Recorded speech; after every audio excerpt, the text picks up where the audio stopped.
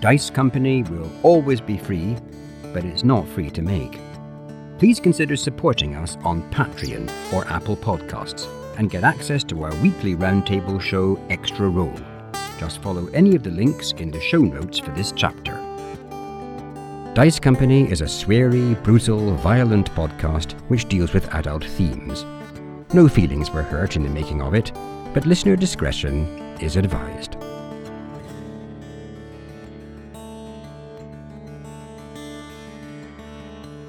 Welcome one and all to Dice Company, where a group of old friends weave tales of triumph, heroism and despair under the guise of playing Dungeons & Dragons. My name is Tom, and I'll be your DM through the continuing adventures of this group of people. Please introduce yourselves and give the audience one fun fact about your characters. I'm suspicious. That was really short. You criticised me for a long intro last time? I go short this time. Oh, I see.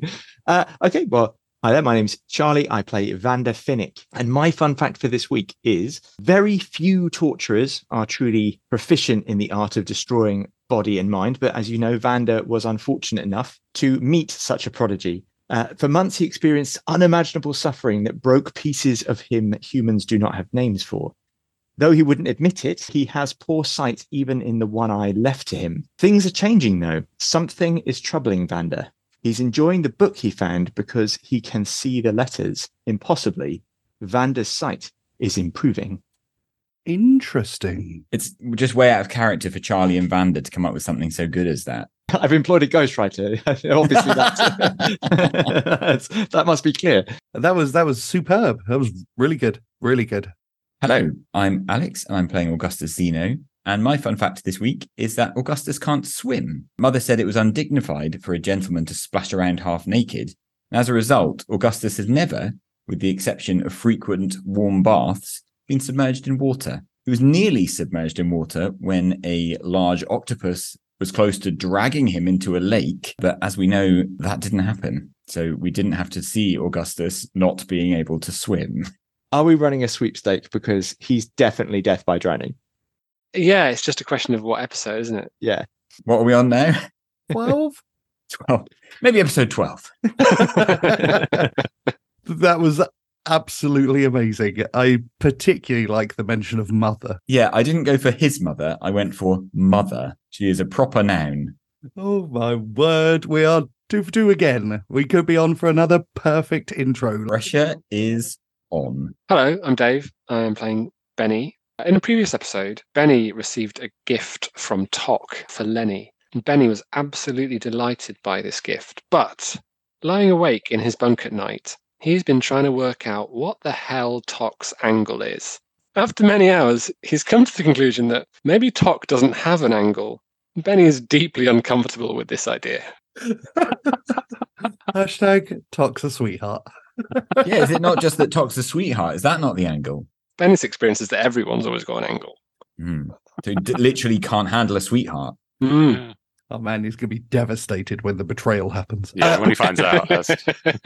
Tok's actually a confidence trickster. This whole thing has been a ruse. He's just 3 small children in a large, oversized metal man suit. Suddenly he's got a deep South accent. Howdy. From Nebuchadnezzar. Yes! I love it. Excellent. And with absolutely no pressure at all, Sweetheart Tok, round us out. Hi, I'm Harry. I'm playing Tok. And Tok's angle is he has been trying to work out why the humans tolerate existing within such a cruel empire. Many suffer under but a few. Tok theorizes that there must be obedience pheromones, as with ants and collective insects. Thus far, though, the pheromones have eluded his efforts to detect them. Augustus and Vander are both from the ruling castes and so should admit this pheromone. Despite being of the servile caste, Benny's behavior indicates faulty obedience receptors. Perhaps Benny's disobedience can be further researched and used against the Empire. Good God, I see the whole actual world in a totally new way. That was absolutely incredible. If Benny was suspicious of Tok before, he's going to be much more suspicious when he wakes up to find Tok studying him in the wee hours of the morning. Tok trying to clean out Benny's nose with his spear. He'll miss, it's fine. Why are you poking me in the eye with a spear? Absolutely incredible. Well done. Moving on. let's crack on with the next chapter of Dice Company.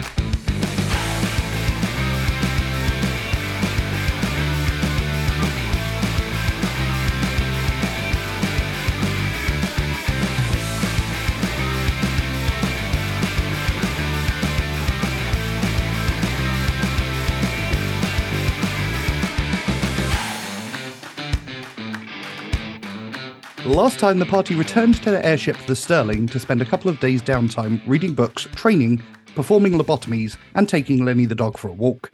From there, you made your way in the pouring rain to the location of the X on the map, which signified the entrance to the fabled Tomb of the Wanderer. Entering, you were met with an arcane projection of Elias the Wanderer, who promised you arcane items and powerful knowledge if you could traverse the traps and conundrums of his tomb. Showing your standard ultra-conservative approach, the same approach that you'd take to anything more threatening than a mosquito buzzing around you, you discovered that every trap was sprung. You continued to study them anyway. Carefully moving further into the pitch darkness of the tomb, you answered a number of riddles and entered a room with a grandfather clock. A quick investigation led to the discovery of a gelatinous cube guarding 2 chests. As the blob-like creature slowly moved into the room, the grandfather clock ominously began to tick. Everyone roll initiative. We're screwed, aren't we? 19. 10. Toc got 16. 5. That's not a number you want to roll while standing next to the gelatinous cube. But I spotted the gelatinous cube and jumped away, presumably getting a free round or something. Based on the dice, you spotted the cube and froze. The order will be Evander, Toc, Augustus, gelatinous cube, Benny. Evander, top of the round. Okay, probably ill-advisedly, Vander looks at the clock, hoiks his cane up, thinking to himself, risk it for a biscuit, raps on the button. So you push the button and the clock timer hand skips back to its original position and then continues to tick. Don't press that again. Are we thinking that the cube will sort of disappear or something when that time's down?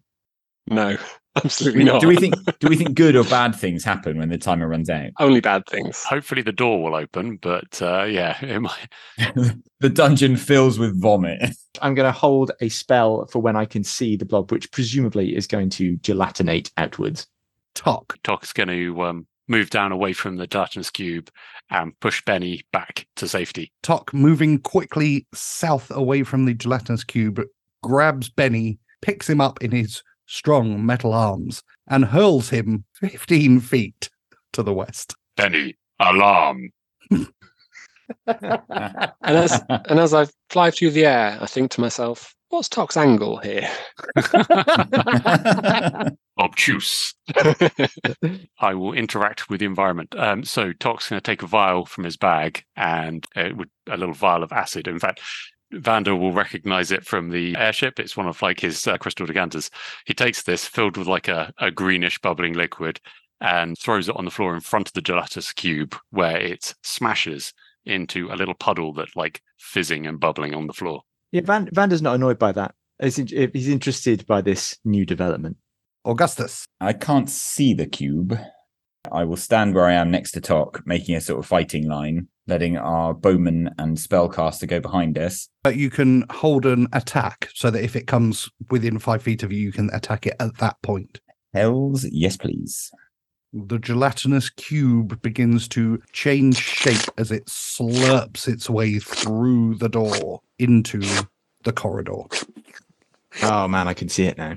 2d6 acid damage, which is only 5. You can hear a kind of fizzing as it moves over the acid you've thrown. It does not stop in any way. It is a mindless creature. Or it has deep inner pain, like Augustus. Vander, would you like to cast your spell? Augustus, would you like to take your attack? A hand of Vander's whips out and 3 darts fly out in the direction of the gelatinous mass.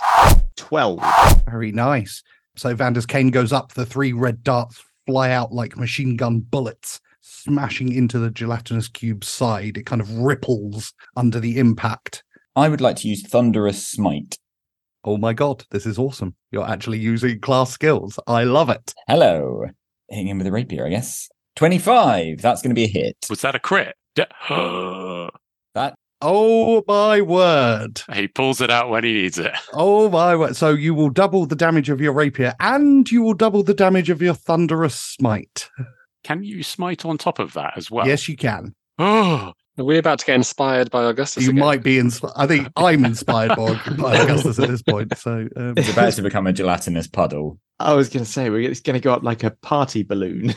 excellent tactical play as well there from Augustus. So I'm going to need you to roll your damage dice and double it, then roll 2d6 thunder damage and double that, and then you need to roll, if you want to, use Divine Smite and double that, and then add your strength modifier.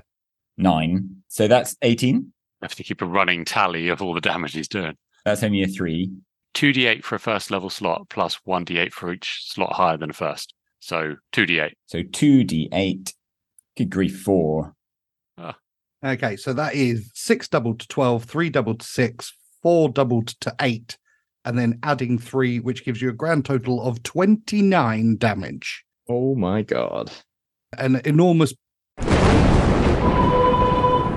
rings around the tiny room you're in as the gelatinous cube is shoved back into the wall, which it hits with a splat. But it's still alive. It's still alive, but it's looking a little bit ropey now. You see Tok just like silently look around at you and just move back slightly. It's okay to be impressed, Tok. Oh, and you're all inspired. Ah.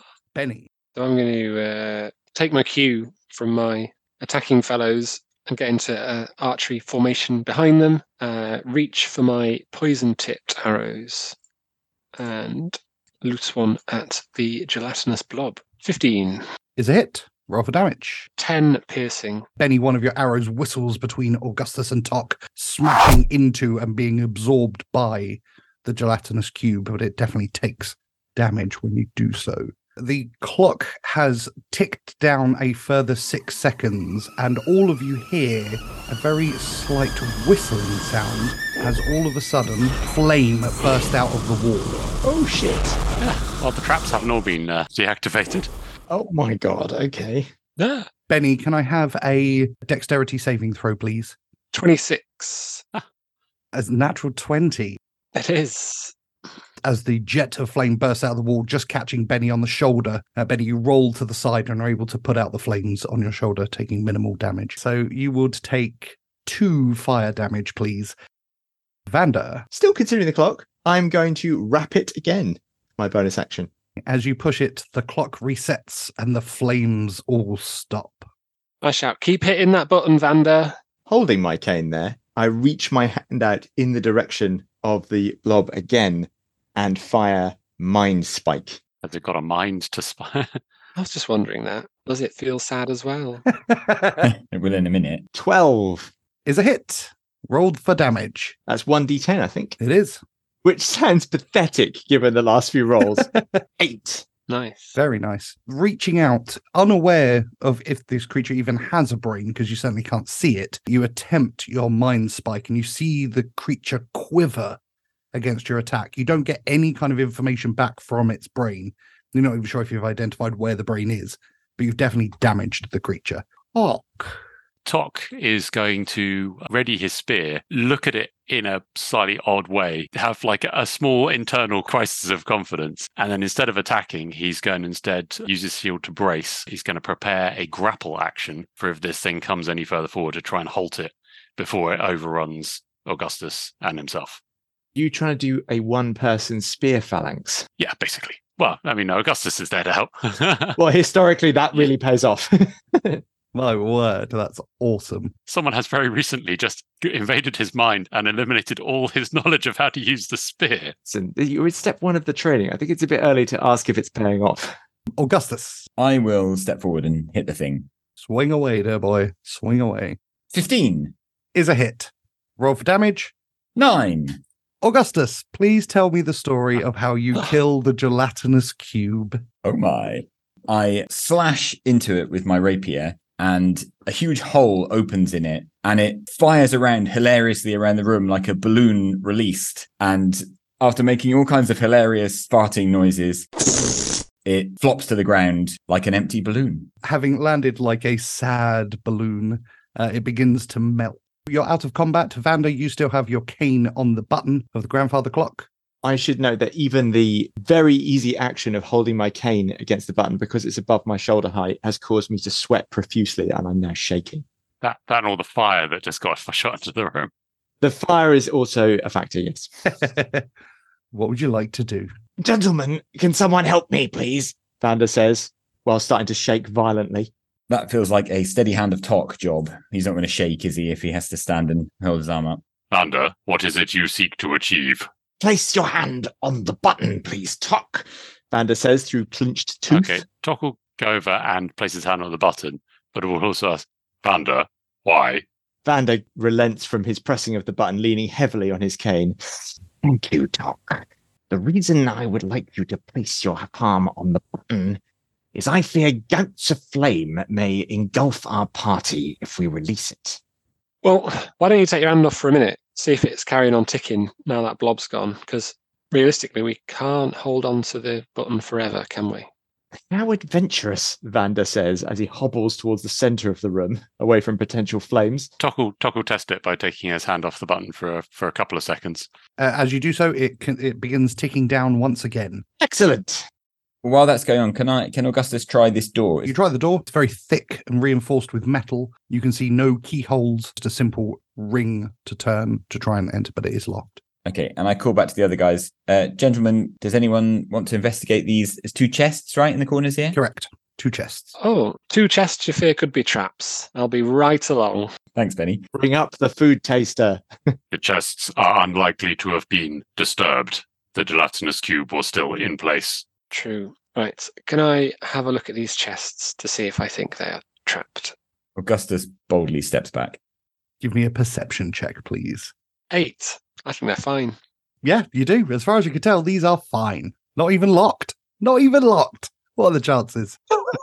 Sign says, open me, friend. I will carefully open the chest to the north. As you open the chest, it creaks loudly. Inside appears to be a glass staff. There are also 2 clips on the lid, which held a weapon of some kind, but that weapon is missing. Reach in and attempt to remove the glass staff. As you put your hand on the glass staff, you feel a slight vibration as it changes shape to match the exact shape of your short sword, but made of glass. This is weird. Got something weird here. Not sure I like it. But it might be really good. I don't know. Oh, right. So I kind of whip my hand away and step back, almost expecting something bad to happen. Augustus will step in and attempt to open the other chest, seeing that Benny is basically dead, man walking at this point. Has anything bad happened to me yet? Nope.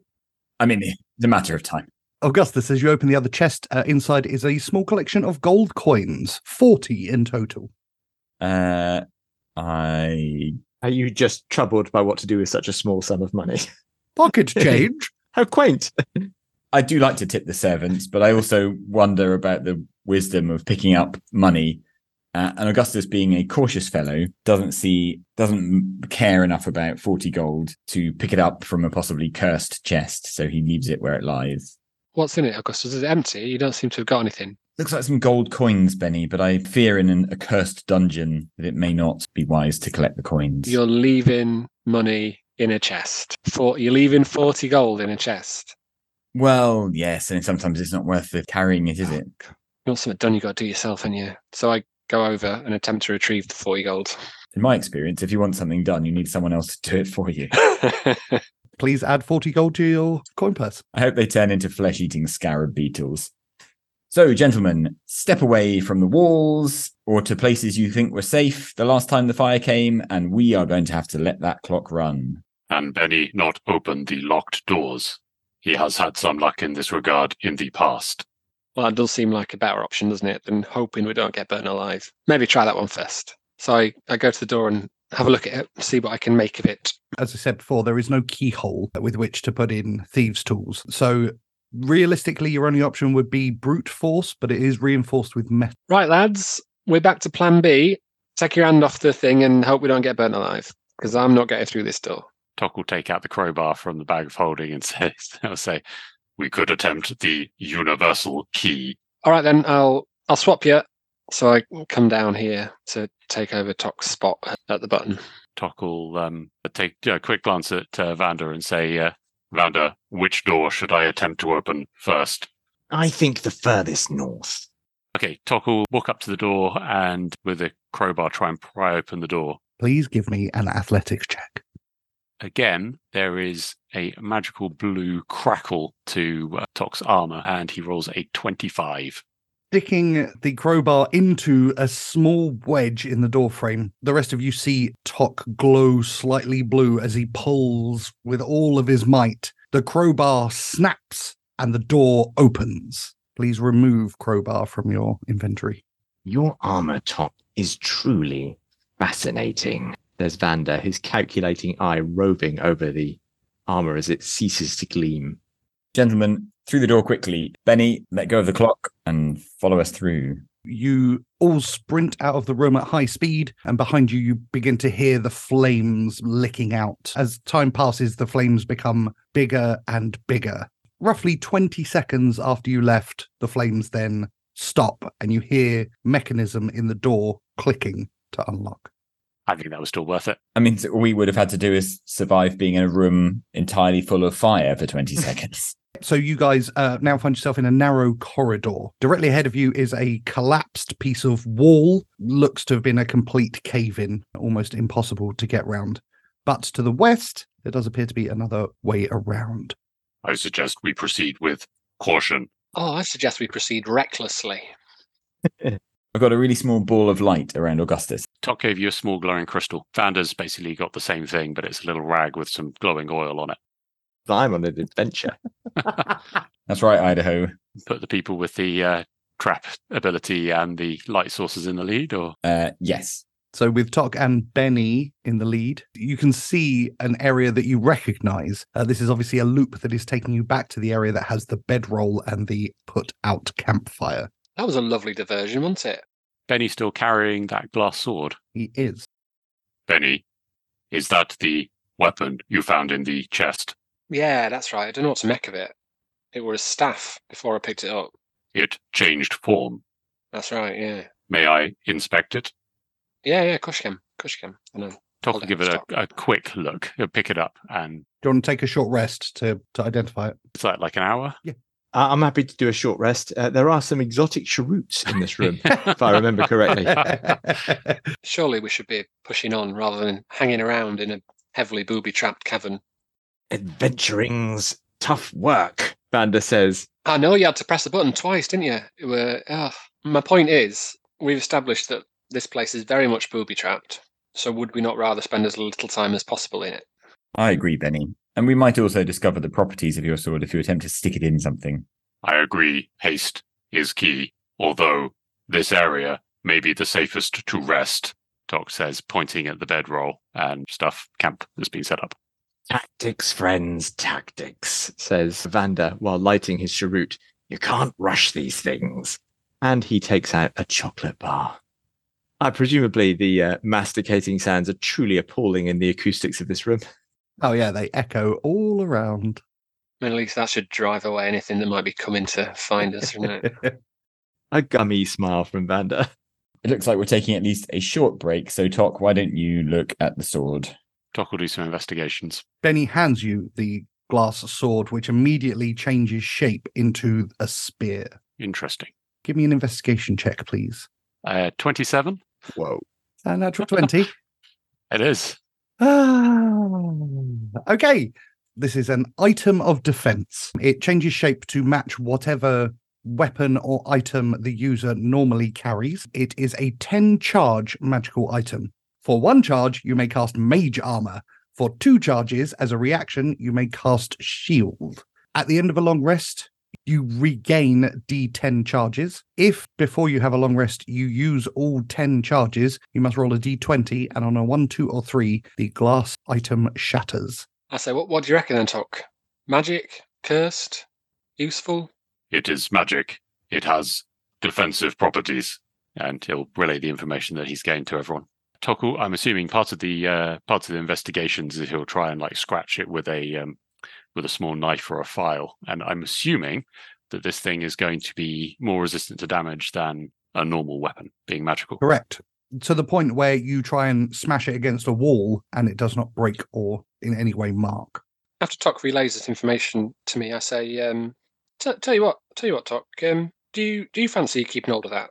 Would that be useful to you? It would be a powerful boon to any one of us. Well, yeah. Well, you have it then. You have it, and then we're even, aren't we? Then we're even.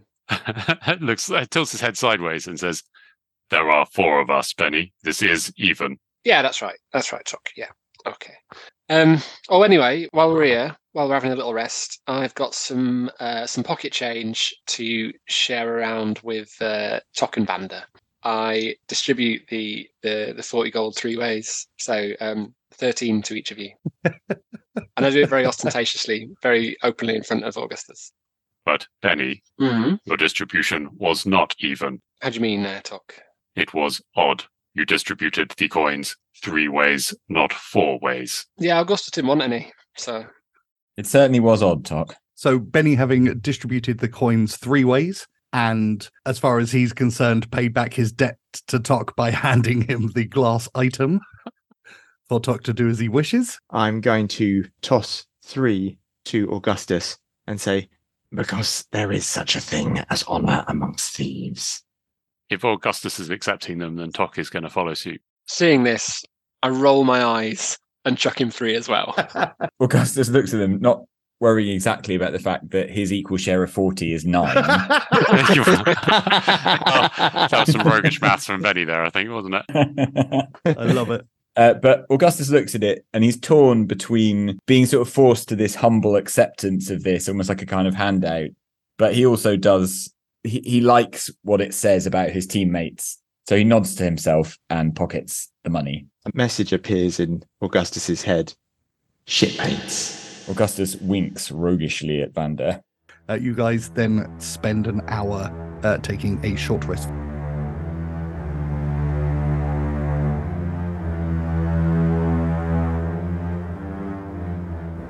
Vander rises from the bedding, looking somewhat refreshed, and hobbles over to Tok. Tok, could I possibly see the artifact? Indeed, Vander. And Tok will pass it over to him. As you hand it over, Vander, you clasp it and it immediately transforms into the shape of your walking cane. Do I have a glass walking cane? You do have a glass walking cane. The sound of my wooden cane hitting the ground reverberates off the walls. As my new glass cane strikes the ground for the first time, I stub out my cheroot and turn back to Tok and say, well, that rather settles that, don't you think? Indeed, the defensive properties seem appropriate. I smile and nod. To your feeble form. He's a romantic and an artist, is Artok. Also, I want to point out that I'm Idaho James with a glass cane. It doesn't get much better than this. This is what peak physical performance looks like. Augustus definitely wants to talk to Idaho about part of this, but this isn't the time. So you guys have had your short rest. You have investigated and distributed everything that you found in the gelatinous cube room. There is one door to the north of your current location. I guess north it is then. Should we press on? Indeed. Yes. Given that we don't think this is about sneaking, Tok's our most robust and also has a good torch. So Tok, then Benny, then Vander, and then I'll bring up the rear in case we're attacked from behind. We've got our biggest and strongest at either end of the party. Agreed. Is Benny going to check for traps, or I'll be like, Tok will lead the way into the room once it's... Good idea. I'll have a quick check for traps. So give me a perception check, please. Whoever's in there is going to see us enter as a conga line. I am at my perceptive best today. That is a 5. There don't appear to be any traps. No traps, lads. All looks fine to me. How many times, Okay. by the way, have they asked you to check for traps? You've rolled single digits and turned around and said, no traps, lads. We're fine. Pretty much every time I've done a perception roll. Never make this guy a safety inspector. So Tok will enter the room. You open the door, and before you is a small library room. You're hit with the olfactory sense of dusty tomes. It appears that most of the books are missing, but there are pieces of parchment scattered around the room. Wonder if they've got Sea Takes a Lover too. Going to say we've got to search for the sequels, right? Tok will wait for Benny to give this room the all clear on traps before he goes any further in. Safety inspector moves up. If you guys are investigating the room, then give me an investigation check at advantage. Tok will guide him with some really annoying advice as he keeps on. Like every time he goes to pick something up, he'll say like, "Be careful, Benny." Check here. Thanks, Tok. Not done this before, so valuable. We can add a D4 to that if you want.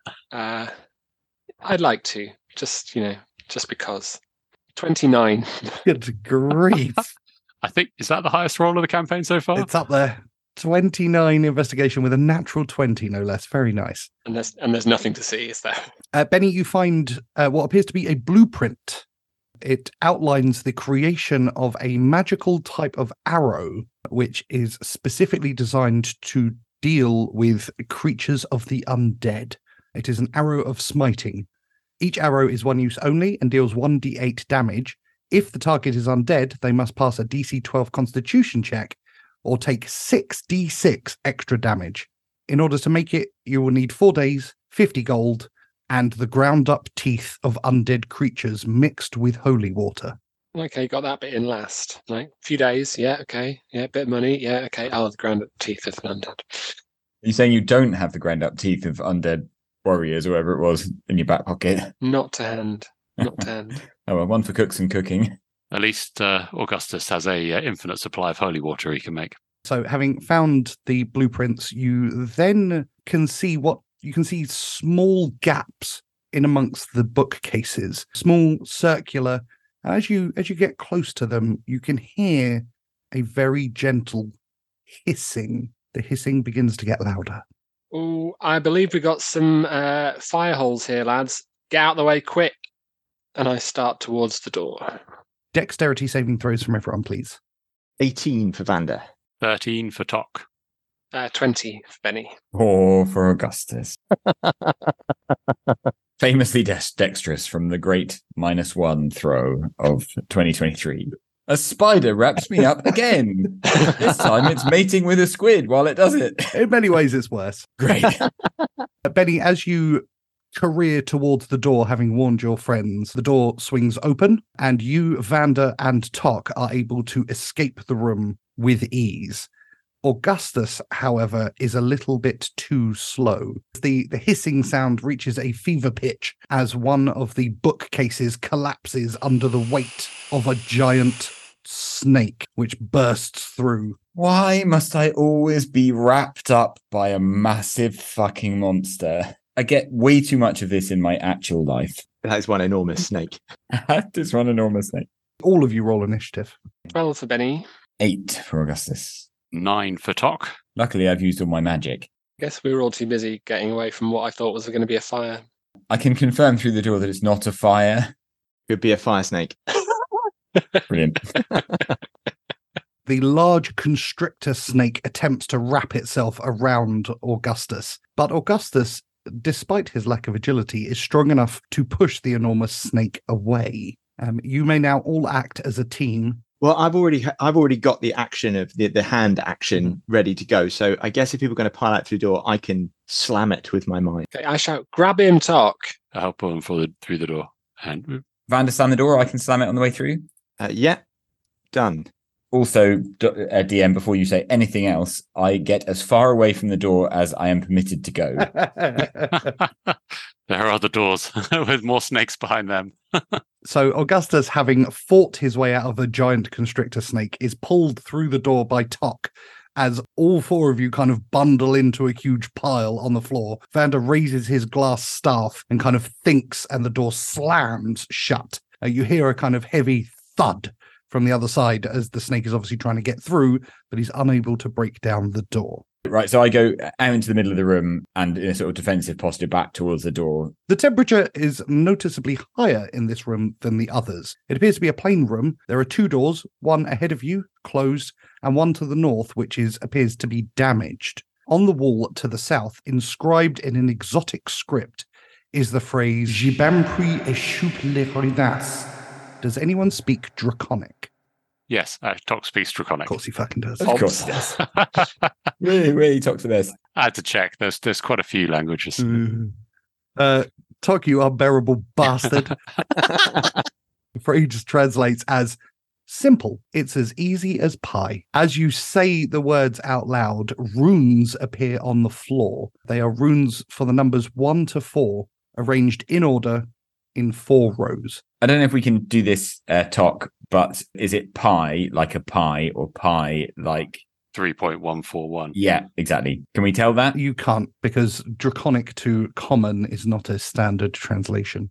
The numbers would suggest a numerical translation. I would suggest that we need to get a move on because it is getting hot in here. I'm not having any fun anymore. I'm not enjoying this. I'm starting to think that Elias the Wanderer might have been a bit of a prick. Quite possibly. Augustus is going to try the non-damaged door to the west. It is locked. This is not a standard door. This is a stone door, like a sliding door. Okay, and he also says, Tok, try the door to the north, because if it's damaged, Tok's our strong guy. He could potentially burst through, although obviously we need to be snake aware up there. Augustus, I would suggest that we stand upon the numbers that refer to pi 3141. That's significantly better than what I said. Let's do that. So Can we do it quick, whatever it is we're doing? top row 3. I'm on the 3. So someone goes on the 1 and the second row. So the left second row. Thank you. 3, 1, 4. So yeah, and down to 1 Tok. That's it.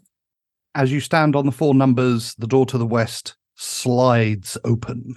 Good grief, Tok is a brain. Go. Let's go. Feels kind of green in here. It looks quite different, doesn't it? Are we in a huge hall? Can we shut that door behind us as we go? Just because I feel like in case the snake goes all Velociraptor and knows how to open doors. Shutting the door behind you, you enter the largest room you've encountered so far. In the center is a pool of water surrounded by a number of stone columns. An eerie green glow permeates throughout the room, along with a strong smell of wet vegetation. Having stepped into the room, between the columns to the northwest, you see the apparition of Elias, stood next to a large chest. Hello there, friends. Congratulations on making it through. You must have shown great intelligence, wisdom, and bravery to reach this point. It is only adventurers such as yourselves who deserve the fruits of my wanderings. Please come over and claim your rewards. I whisper, I have learned not to trust Elias.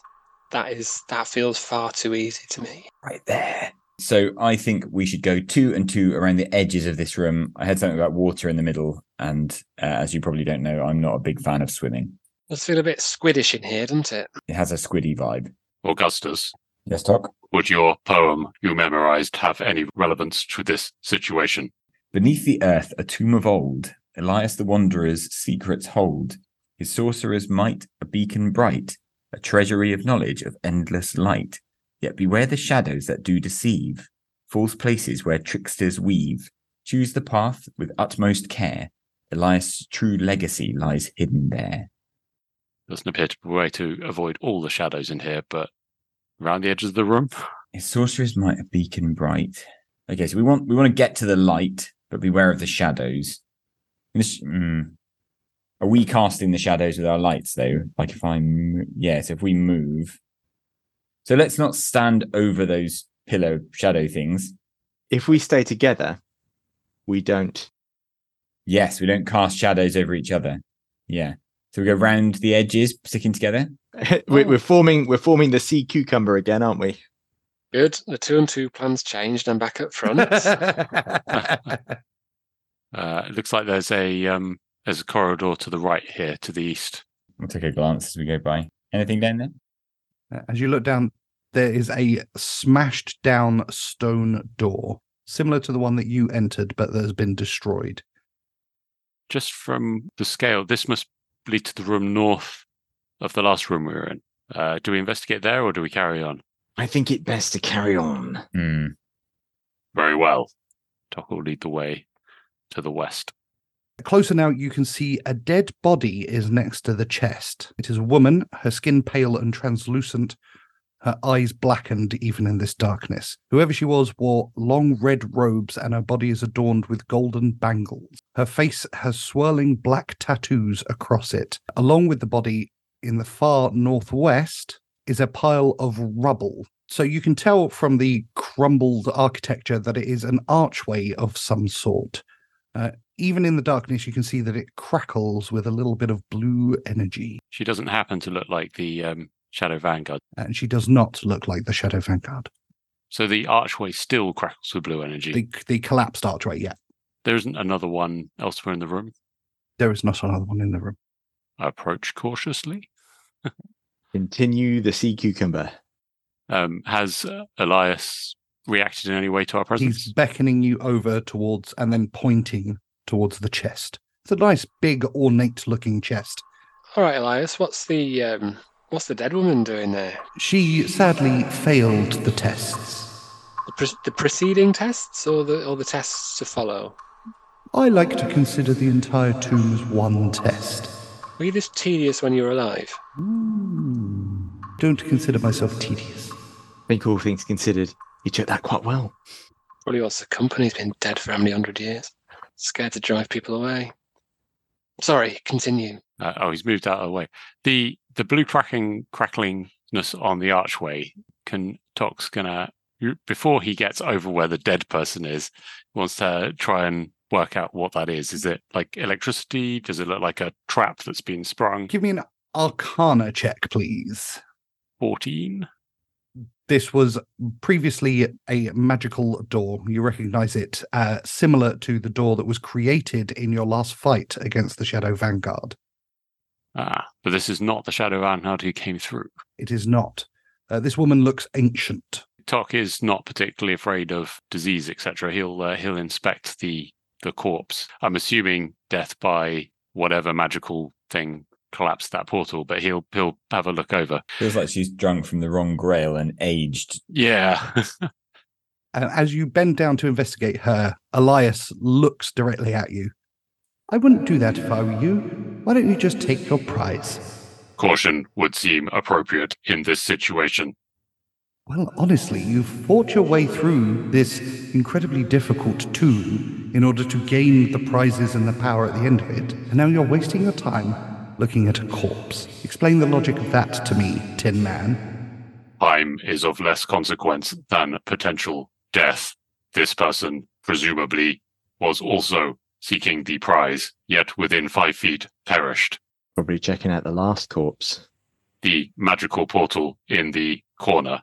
Was this related, Elias? He smiles as he leans in closer, and you notice that there's a flicker of the energy that's surrounding him. And then, in an instant, he changes shape. Oh my god. What is that? There is an old woman before you. You couldn't just take the prizes, could you?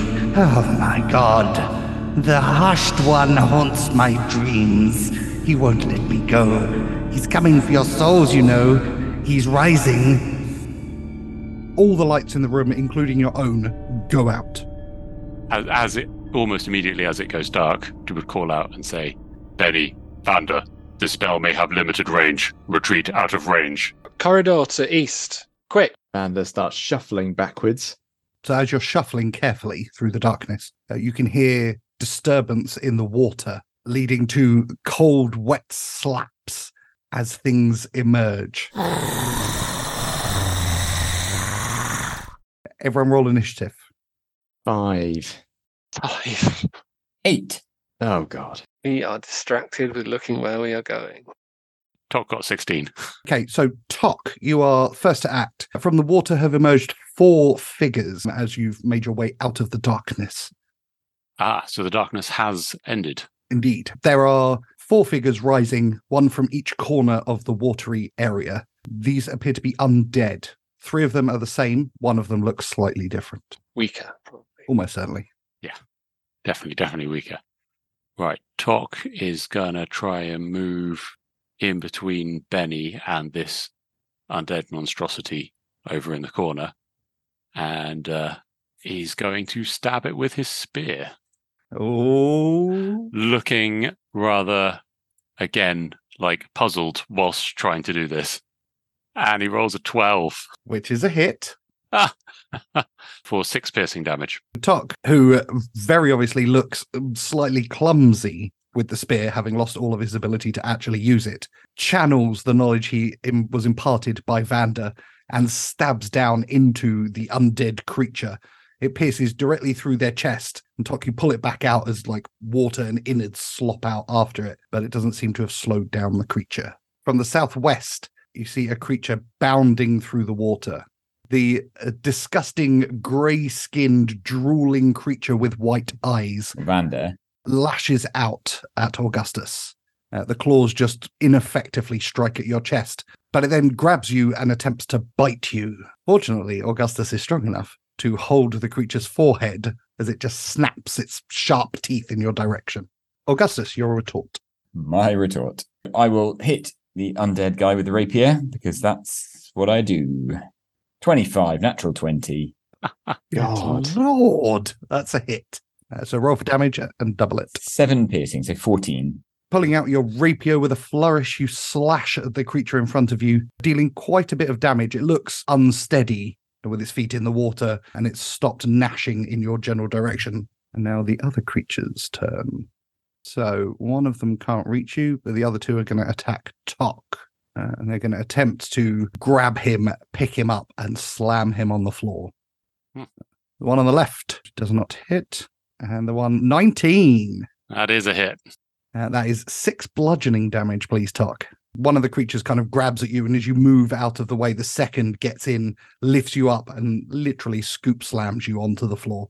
They appear to be professional wrestlers. Benny. Benny kind of takes an instinctive, slightly horrified step back and then fires an arrow at this guy. 25. Is a hit. Please roll for damage. So 13 total piercing. Tell me the story. Firing from quite short range, Benny looses an arrow which whistles past Augustus's head and embeds itself into the zombie, who lets out an unearthly moan as he slumps into the pool. It was actually a ghoul rather than a zombie. Vander. I am going to use Witch's Bolt, the one south of Tok. I'm going to roll at advantage because I'm inspired. Oh, yeah, absolutely. I have hit a 24. Please roll for damage. That's 10 damage. I want to explain how I do this, though. Making sure my fedora is not obscuring my one eye. I remove my whip from my hip and referring to Tok and shouting, "He belongs in a museum." I'm going to whip the arm of the zombie. And as I manage, as it raises its arm to catch the whip, lightning surges down the whip, attaching me to the zombie, but lightning coursing into his veins as a result.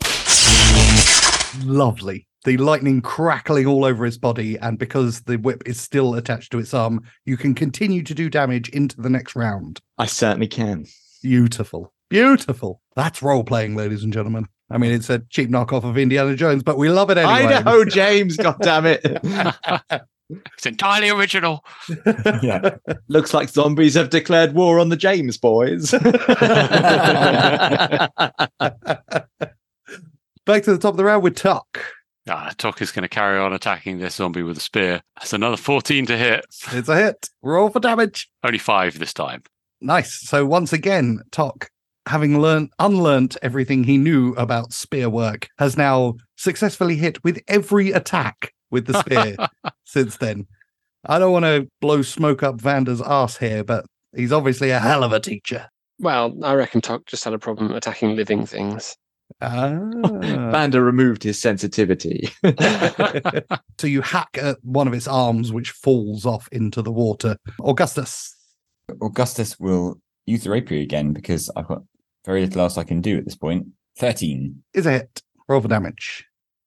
5. So moving elegantly like the gentleman he is, making sure not to get wet from the water that is close by, Augustus raises his rapier and with a quick slash deals out some delicious damage to the zombie, who looks basically relatively unaffected by it. We'll see about that. And now the zombie is going to attack back, attempting to pick up Augustus and slam him. They are professional wrestlers. 18. My AC is 18. It's a tie. Replay at a neutral venue? Not quite. Please take 7 bludgeoning damage as you're scooped up and smashed onto the floor. That was the ref's back turned. Could you please give me a Constitution saving throw? That's something that I've famously done well on in the past. 15. It attempts to bite you while you're on the floor, but you push the head back. Okay, guys, I was overconfident here. Let's hit him with a whip or something. The one who has been stabbed by Tok twice thinks better of it and moves out of the water to attack Augustus. I am catnip to zombies, apparently. So he attempts to blindside you and flank you, but is unable to do so as you deftly dance on the tips of your feet. The one with the lightning, coursing through his body from Vander is going to attack Tok. No, that's a fail as well. Obviously distracted. I was worried you'd been like charging him up or something. You're about to be hit by a giant Duracell battery. Yeah. Benny. I decide, might as well set up camp where I am, set my feet, and shoot at this guy. Oh. 15. Is a hit. Roll for damage. 10 total. Benny, would you like to tell me the story of how you killed this zombie? With the zombie's back turned to attack Augustus, he never spots Benny, who, from short range, embeds an arrow in the back of his neck. Horrible grey slime oozes from the wound as he slumps forward, ooze splattering all over Augustus. Yes. I gave you enough time to ruin Augustus's clothes. Augustus thinks about that one extra gold coin that's now going to be required for the laundrette. Vander. I am still obviously tied to the zombie, so with another flourish of the whip, I send another surge of electricity down into the zombie. Just roll the damage. 8. So another round of lightning surges through the Idaho James whip. The zombie violently shakes, but he remains just on his feet. Back to the top of the round with Tok. Okay, he's going to, for want of a better option, spear the electrified zombie. Teamwork from Vander and Tok here. 15 to hit. Is a hit. Roll for damage. 5 damage. Just enough. Tok, tell me the story of how you get your third kill. Tok will thrust with a spear, miss slightly, then just step in with the shield and punch the side of it into the guy's head. The zombie's head just like caves in slightly, doesn't bleed, and the thing just slumps. Lovely. Just graphic and delicious. Excellent. Augustus, you may attack at advantage. Augustus is slightly lost his cool at this point because these creatures have behaved somewhat dishonorably, and he also has a dislike of evil, an almost religious dislike of evil. I mean, obviously he looks absolutely dashing and no one would know. What he'd like to do is kick this guy in his zombie balls. That is allowed. Is it the action of a gentleman, though? I wonder to myself. This is a gentleman who has lost his composure for a moment, for a fleeting moment. The schoolboy Augustus is visible to you all. If you can somehow divine smite kick in the balls, I'd really like to see how that works. Well, I can pop round and demonstrate that for you if you want. Please roll a d20 and add your strength and proficiency modifier to it. So 11 plus 5, 16. Is a hit. I'm making you just make this up as we go. No, it's a thing. So, yeah. Sorry, kicking the zombie balls is a thing. Sort of. This comes up in D&D from time to time. Yeah. So with your rapier still in hand, you opt to kick as hard as you can into the zombie's nether regions, damaging it for 1. The zombie looks for a moment somewhat confused, and there's obviously a flicker of memory in his mind of how that should have hurt, but it doesn't. And he kind of instinctively goes to hold his balls before realizing it hasn't done much damage. Augustus gives him a curt nod to indicate what's he trying to indicate. Augustus doesn't know what he's trying to do, really. He's just making brash gestures now with no meaning behind them. The zombie attempts to kick you in the nuts back. Oh, snap!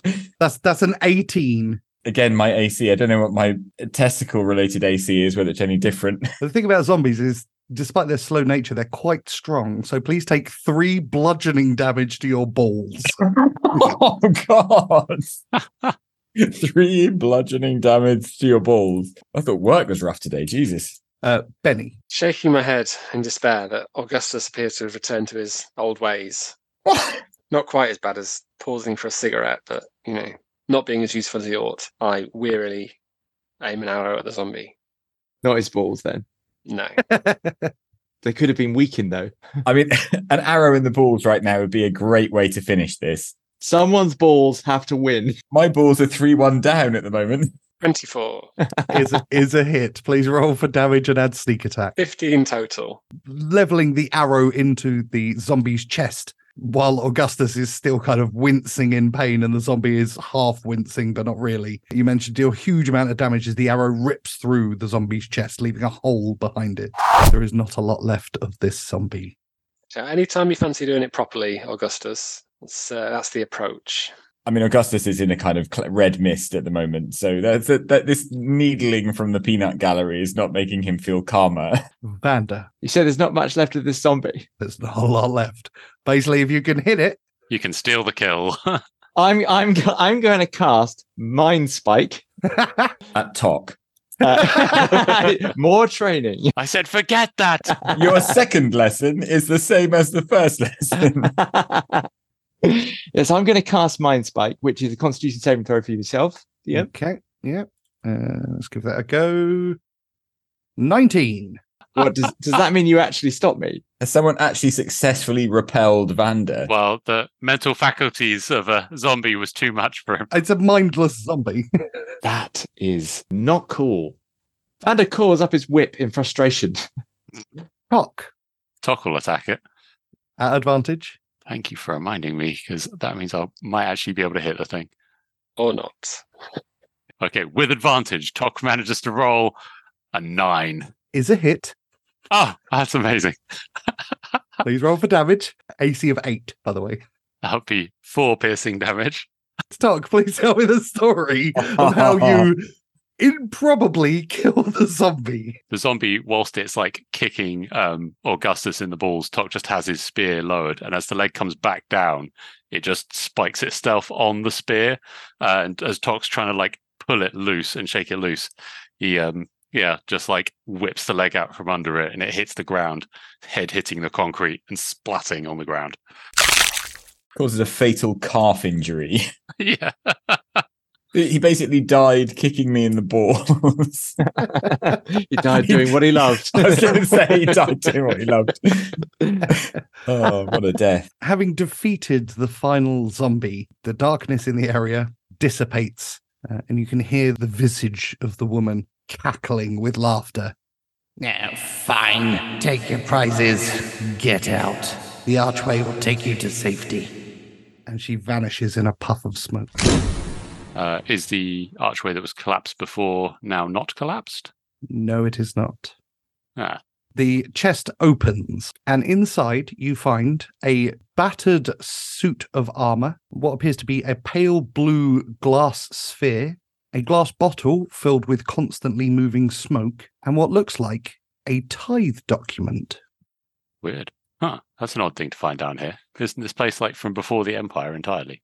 Take the treasure out and have a look at it. I was going to say now's not the time to investigate. We need to. Okay, Tok will bundle it into the bag of holding. Okay, well, Augustus has a look at what should have been the exit. So having grabbed all the items out of the chest, the room begins to shake.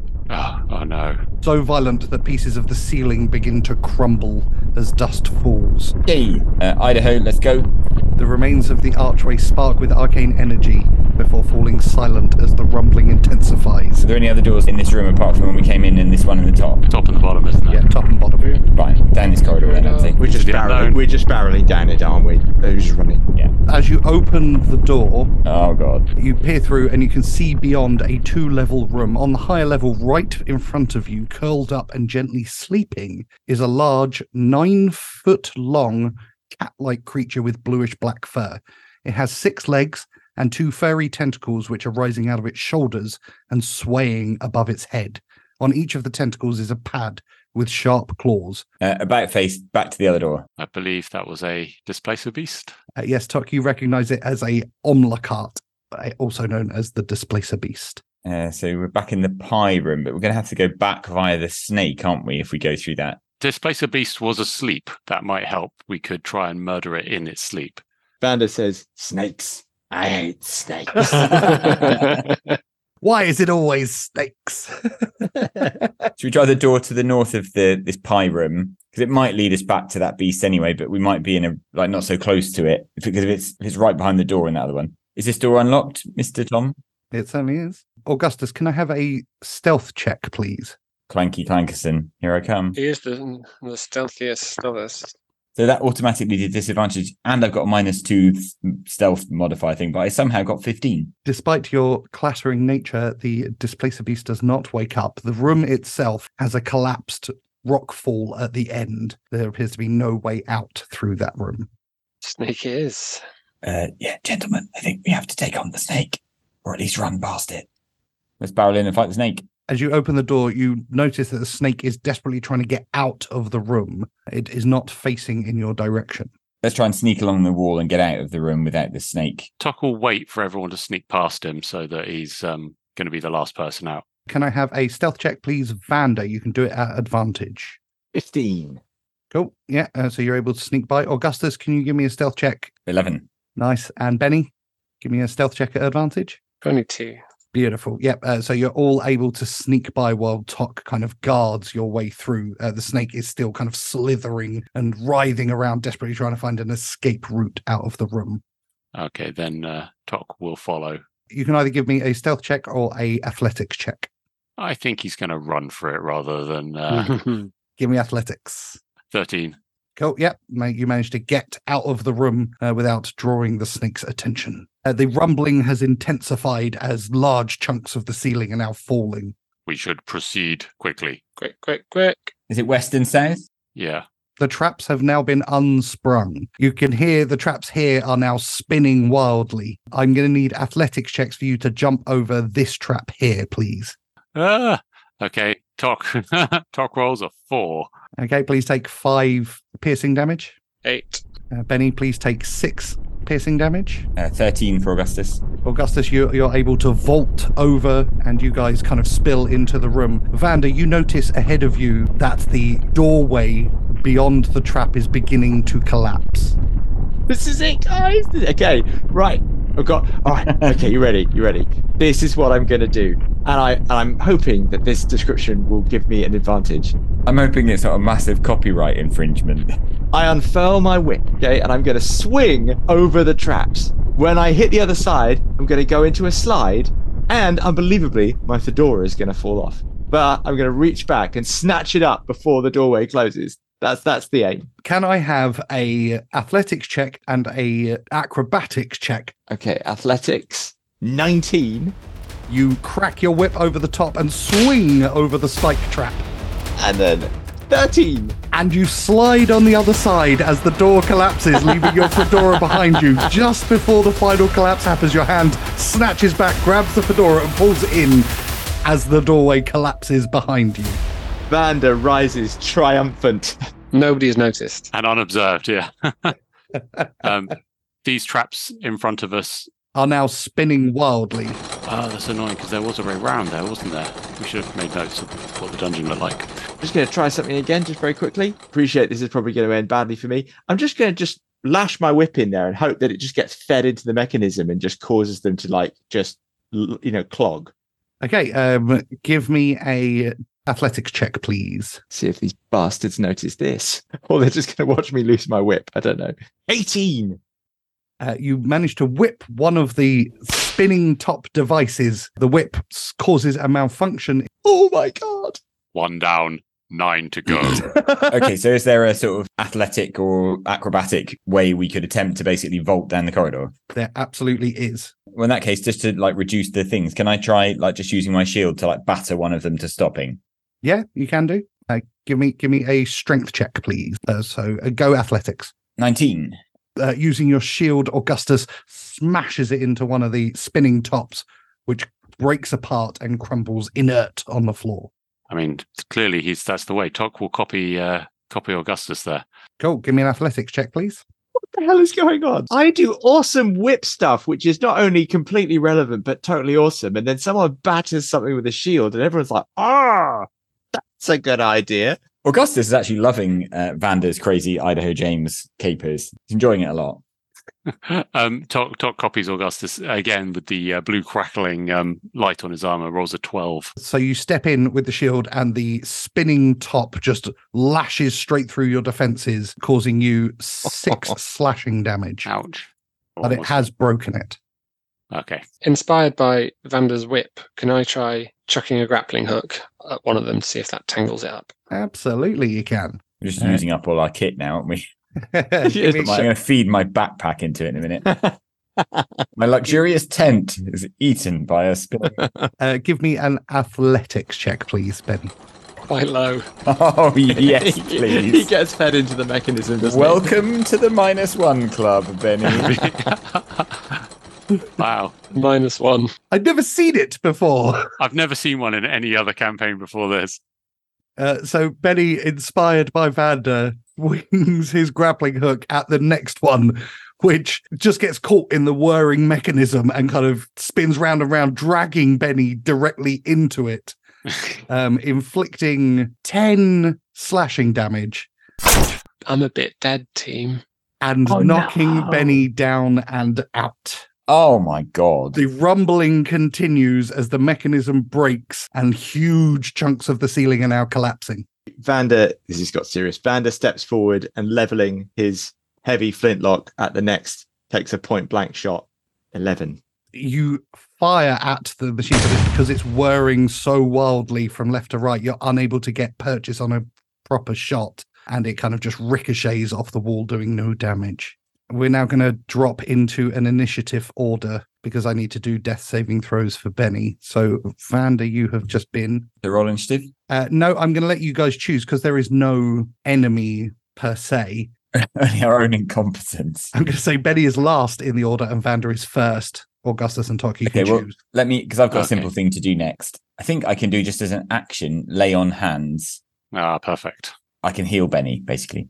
I'll give Benny 10 hit points then, I guess. Assuming that no one else is. Actually, let me give Benny 9, because then I could at least bring anyone else up to 1 if they were to die. Yeah, so with Benny kind of a bloody mess on the floor and Vander firing wildly with his flintlock at the traps ahead of him and the roof threatening to collapse at any second, Augustus runs, sliding on his knees, and places his hands over Benny's wounds. The rest of you see a kind of faint glow coming out of his hands. As Benny coughs, blood comes up and he awakens. If there's anything more I can do, I'm going to try and hoist, because Benny's now going to move slow. I'm going to try and hoist Benny up on my shoulders, because Benny's only small, quite light, isn't he? Tok's going to fish around in his bag and take out a great club that old Franz Hammer was using. So it was like a big mallet-y thing, wasn't it? It was. Thank goodness Franz is here with us in the dungeon. I was thinking of smashing the shit out of the next one of these poles, but I'm wondering whether I should carry Benny and you should do the smashing, but... That's all right, just let's break stuff and get out of here. In case Tok will try and smash that one. Cool. Roll an attack. 21. Tok, suddenly aware of the importance of the situation, charges forward with his great club drawn and just smashes it into the next spinning top. Benny, you are currently over Augustus's shoulders. Are you happy to remain there, or would you like to get off? Okay, yeah, I clamber down and start painfully inching my way forward behind the other two. Would you like to attempt to do anything? No. Vander. Annoyed by my first attempt, I take a step forward and, pulling 2 spent cartridges from the heavy flintlock, I load another 2, snap it shut, and point blank fire at the next obstacle. For 22. Is a hit. Yeah, blasting away, you both destroy the spinning top trap. Augustus. Use the shield again to try and smash this one. Yeah, athletics check. 15. Augustus successfully manages to destroy another one with his shield, tantalizingly close to the exit. Tok. Just by carrying the great club, we'll try and do that. Try and wad something in the gap with his, by pushing him with his spear to try and stop the thing moving. Yeah, give me let's go investigation. I think that's probably the best. He will, of course, guide himself. Well, with his expert knowledge of spinning top traps. It's fine. It's fine. Go on. Let's go here. Oh, for only 1. Okay, well, that didn't help much. He rolled a 12. Yeah, so Tok, you're able to find the track on which they kind of rotate and jam the spear in, causing the next top to just spin wildly and then collapse. There is 1 remaining. Benny, it is your turn. I'll keep staggering forward behind the members of the group. Vander, Augustus, and Benny, can I please have dexterity saving throws from the 3 of you? Oh dear. 18. If you have advantage from inspiration, this might be the time to bring it out. I do. I haven't used that yet. I'm gonna use that. 16 from me. 21. As you're moving along the corridor, destroying the traps, the corridor behind you begins to collapse. You are able to all dive to safety just with the rolls you have made. There is one last trap, and it is Vander's turn. Not the brightest idea I've ever had, guys, but this is going to be awesome. I'm going to sacrifice myself, throw myself into the mechanism, and I'm going to dodge past the mechanism with a rope tied to me, which is going to then obviously jam up the mechanism, okay? And right before doing this, and this is why this makes complete sense, I'm going to take out my little manual, the book I've been reading, and mutter some words. I'm going to mutter, "Only the penitent man will pass." Yes! Complete! I can't see any way this could go wrong. The complete adventure. We're about to watch Vander just get eaten by, dragged into the machine. Can I have an acrobatics check, please? And we're now doing this, just so you're aware, it's 2d6 damage. If I roll double 6, Vander is going to die. I don't mean he's knocked out, I mean he's dead. Oh, I can't take it back though, can I? No, you cannot. Acrobatics check, please. I get tangling it up with a rope, but why would you tie the rope to yourself? Well, obviously a lot of stuff sounds like a bad idea now. I'd say this is a big roll for you, Vander. Oh, okay. All right. Okay. Here we go. 13. You rolled at advantage again. Oh, sorry. Ready? 17. Oh my God, the sweet relief. Vander ties a rope to himself. God knows why. Steps into the trap, causing the trap to be gummed up. He rolls past it. He rolls past the trap, just like... And it doesn't... It goes over his head. Yeah, just like Idaho James would have done. And the rope doesn't quite drag him back into the mincer. Such an unnecessary risk. That was the least intelligent thing I've ever seen. The tomb begins to collapse behind you as you guys rush back out into the cave. Go. And to safety. As you climb out of the entrance, the torrential rain pours down, creating a darker day above the normal. You guys clamber back out. The smell of wet earth is all around you. What are you doing? I'm taking a quick breather to get another hit dice. I'm also going to do that. Clever. I take a deep breath. I'm not in great shape, and very quietly just go up to Augustus and say, Augustus, thank you. You're very welcome, Benny. And then, being a gentleman, he's going to carry on quickly and not force Benny to kind of linger on this uncomfortable moment. Forward to 1 gold coin. You refer to the wager that it was not Bardal Schultz? Oh yeah, that's a good point. That was a wager between Benny and Vander. Benny said it was... Not Bardal Schultz. No, it wasn't Bardal Schultz. So, yeah. Gentlemen, I suggest we make haste back to the airship. We need to rest. Agreed. Yeah, second that idea. Perception checks from everyone, please. 7 L's. 19. 12 for Augustus. 18. While you guys are chatting outside the entranceway to the cave, Tok and Vander, even in the darkness and the pouring rain, you sense a kind of shadow moving in the mountains above you. It's not close, but there's definitely something alive and moving and noticeable at range. And I should say Vander is now looking significantly reduced, but he has managed a couple of feats of activity that really are beyond him. Gentlemen, there is something out there climbing towards us. Haste, I fear, is needed, even though we're weary. Tok will guide Vander in choosing a route to safety. Vander then chooses a route. If Tok and Augustus help Vander and Benny sort of go in pairs like that, we've got, we can probably drag our weak and injured members.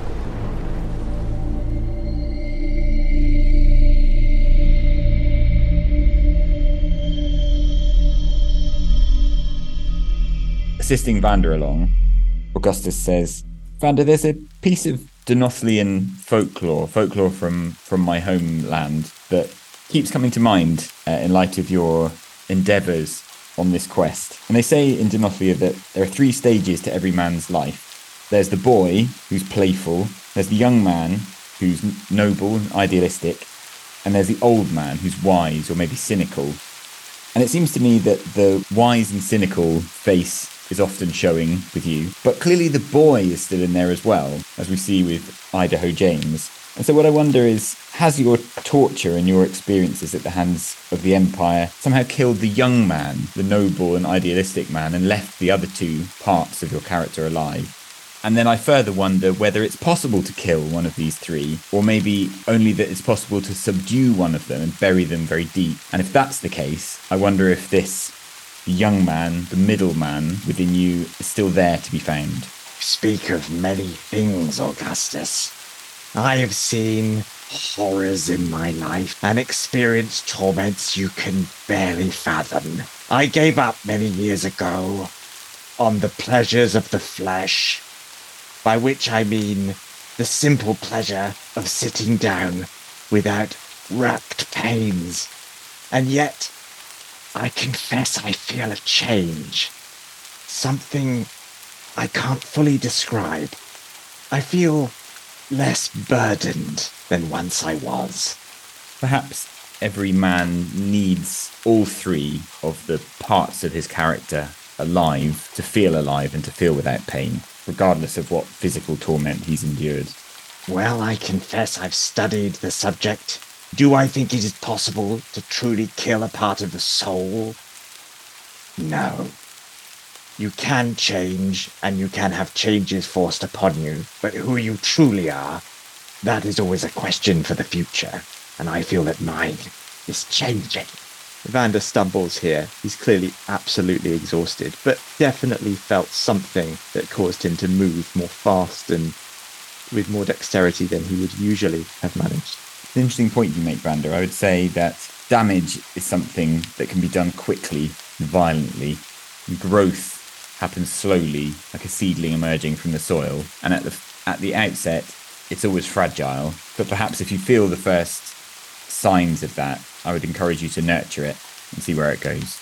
Wise words, my friend. But do not underestimate the power of damage. Damage can itself be the seed of growth. And Vander laughs not entirely pleasantly at that. And Augustus says nothing more, but redoubles his grip on Vander and leads him onward through the rain back towards the ship. So you guys make your way quickly through the darkness of the daytime, through the sludgy mud. It takes you a few hours and you finally return back to the Sterling, absolutely exhausted, soaking wet, and in quite a bit of pain. As you enter, you can smell the warmth and deliciousness of one of Rosalind's stews as you finally manage to catch your breath. And we will end it there.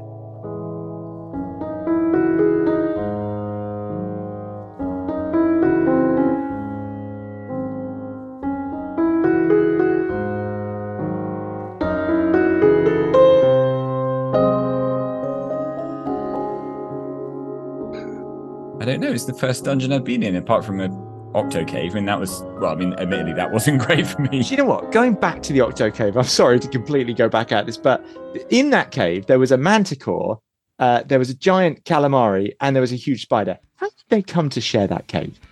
I feel like the DM is about to penalise us for dicking about. Yep. Yeah. Wait for episode 13. It's more of a cooking episode. Vander appears in a kitchen. We've already had ships and shipping, and we're going to have, I guess, cooks and cooking? Yeah. No one would watch a show called Cooks and Cooking. I would absolutely watch that show. Make it and I'll watch it. Vander's voice definitely made for a cooking show. Gastronauts. Gastronauts. But something about the tone of Vander's voice you'd always have a suspicion that what you were eating was poisoned. Motherfucker. This poem, I'm never ever introducing a poem again, just for the number of times I have to fucking find the thing. I mean, I think we can all vote in favour of that. Oh, God. We gave you 4 haikus. You can't give us one poem. You all use ChatGPT, you bastards. We gave you 4 ChatGPT based I did haikus. not use ChatGPT. Yeah, they haven't got that in Sheffield. Mine was an original. I was kind of hoping for Benny to come in at the end there and just go, will you two stop fucking talking? Thought about it. I'm in bits here, you pricks. An arrow buries itself in Augustus's back. Thanks for listening. Please consider supporting Dice Company on Patreon or on Apple Podcasts, where for the price of a cup of coffee, you get access to a whole other show, Extra Rolls, where the gang look back over previous chapters of the Dice Company story. Don't forget, you can find us on our socials at Dice Company on Blue Sky, at Dice Company Pod on X, and at Dice Company Podcast everywhere else. If you enjoyed this chapter, please like and subscribe, and don't forget to recommend us to your friends. If you didn't like it, recommend us to your enemies. And we'll see you next time on Dice Company.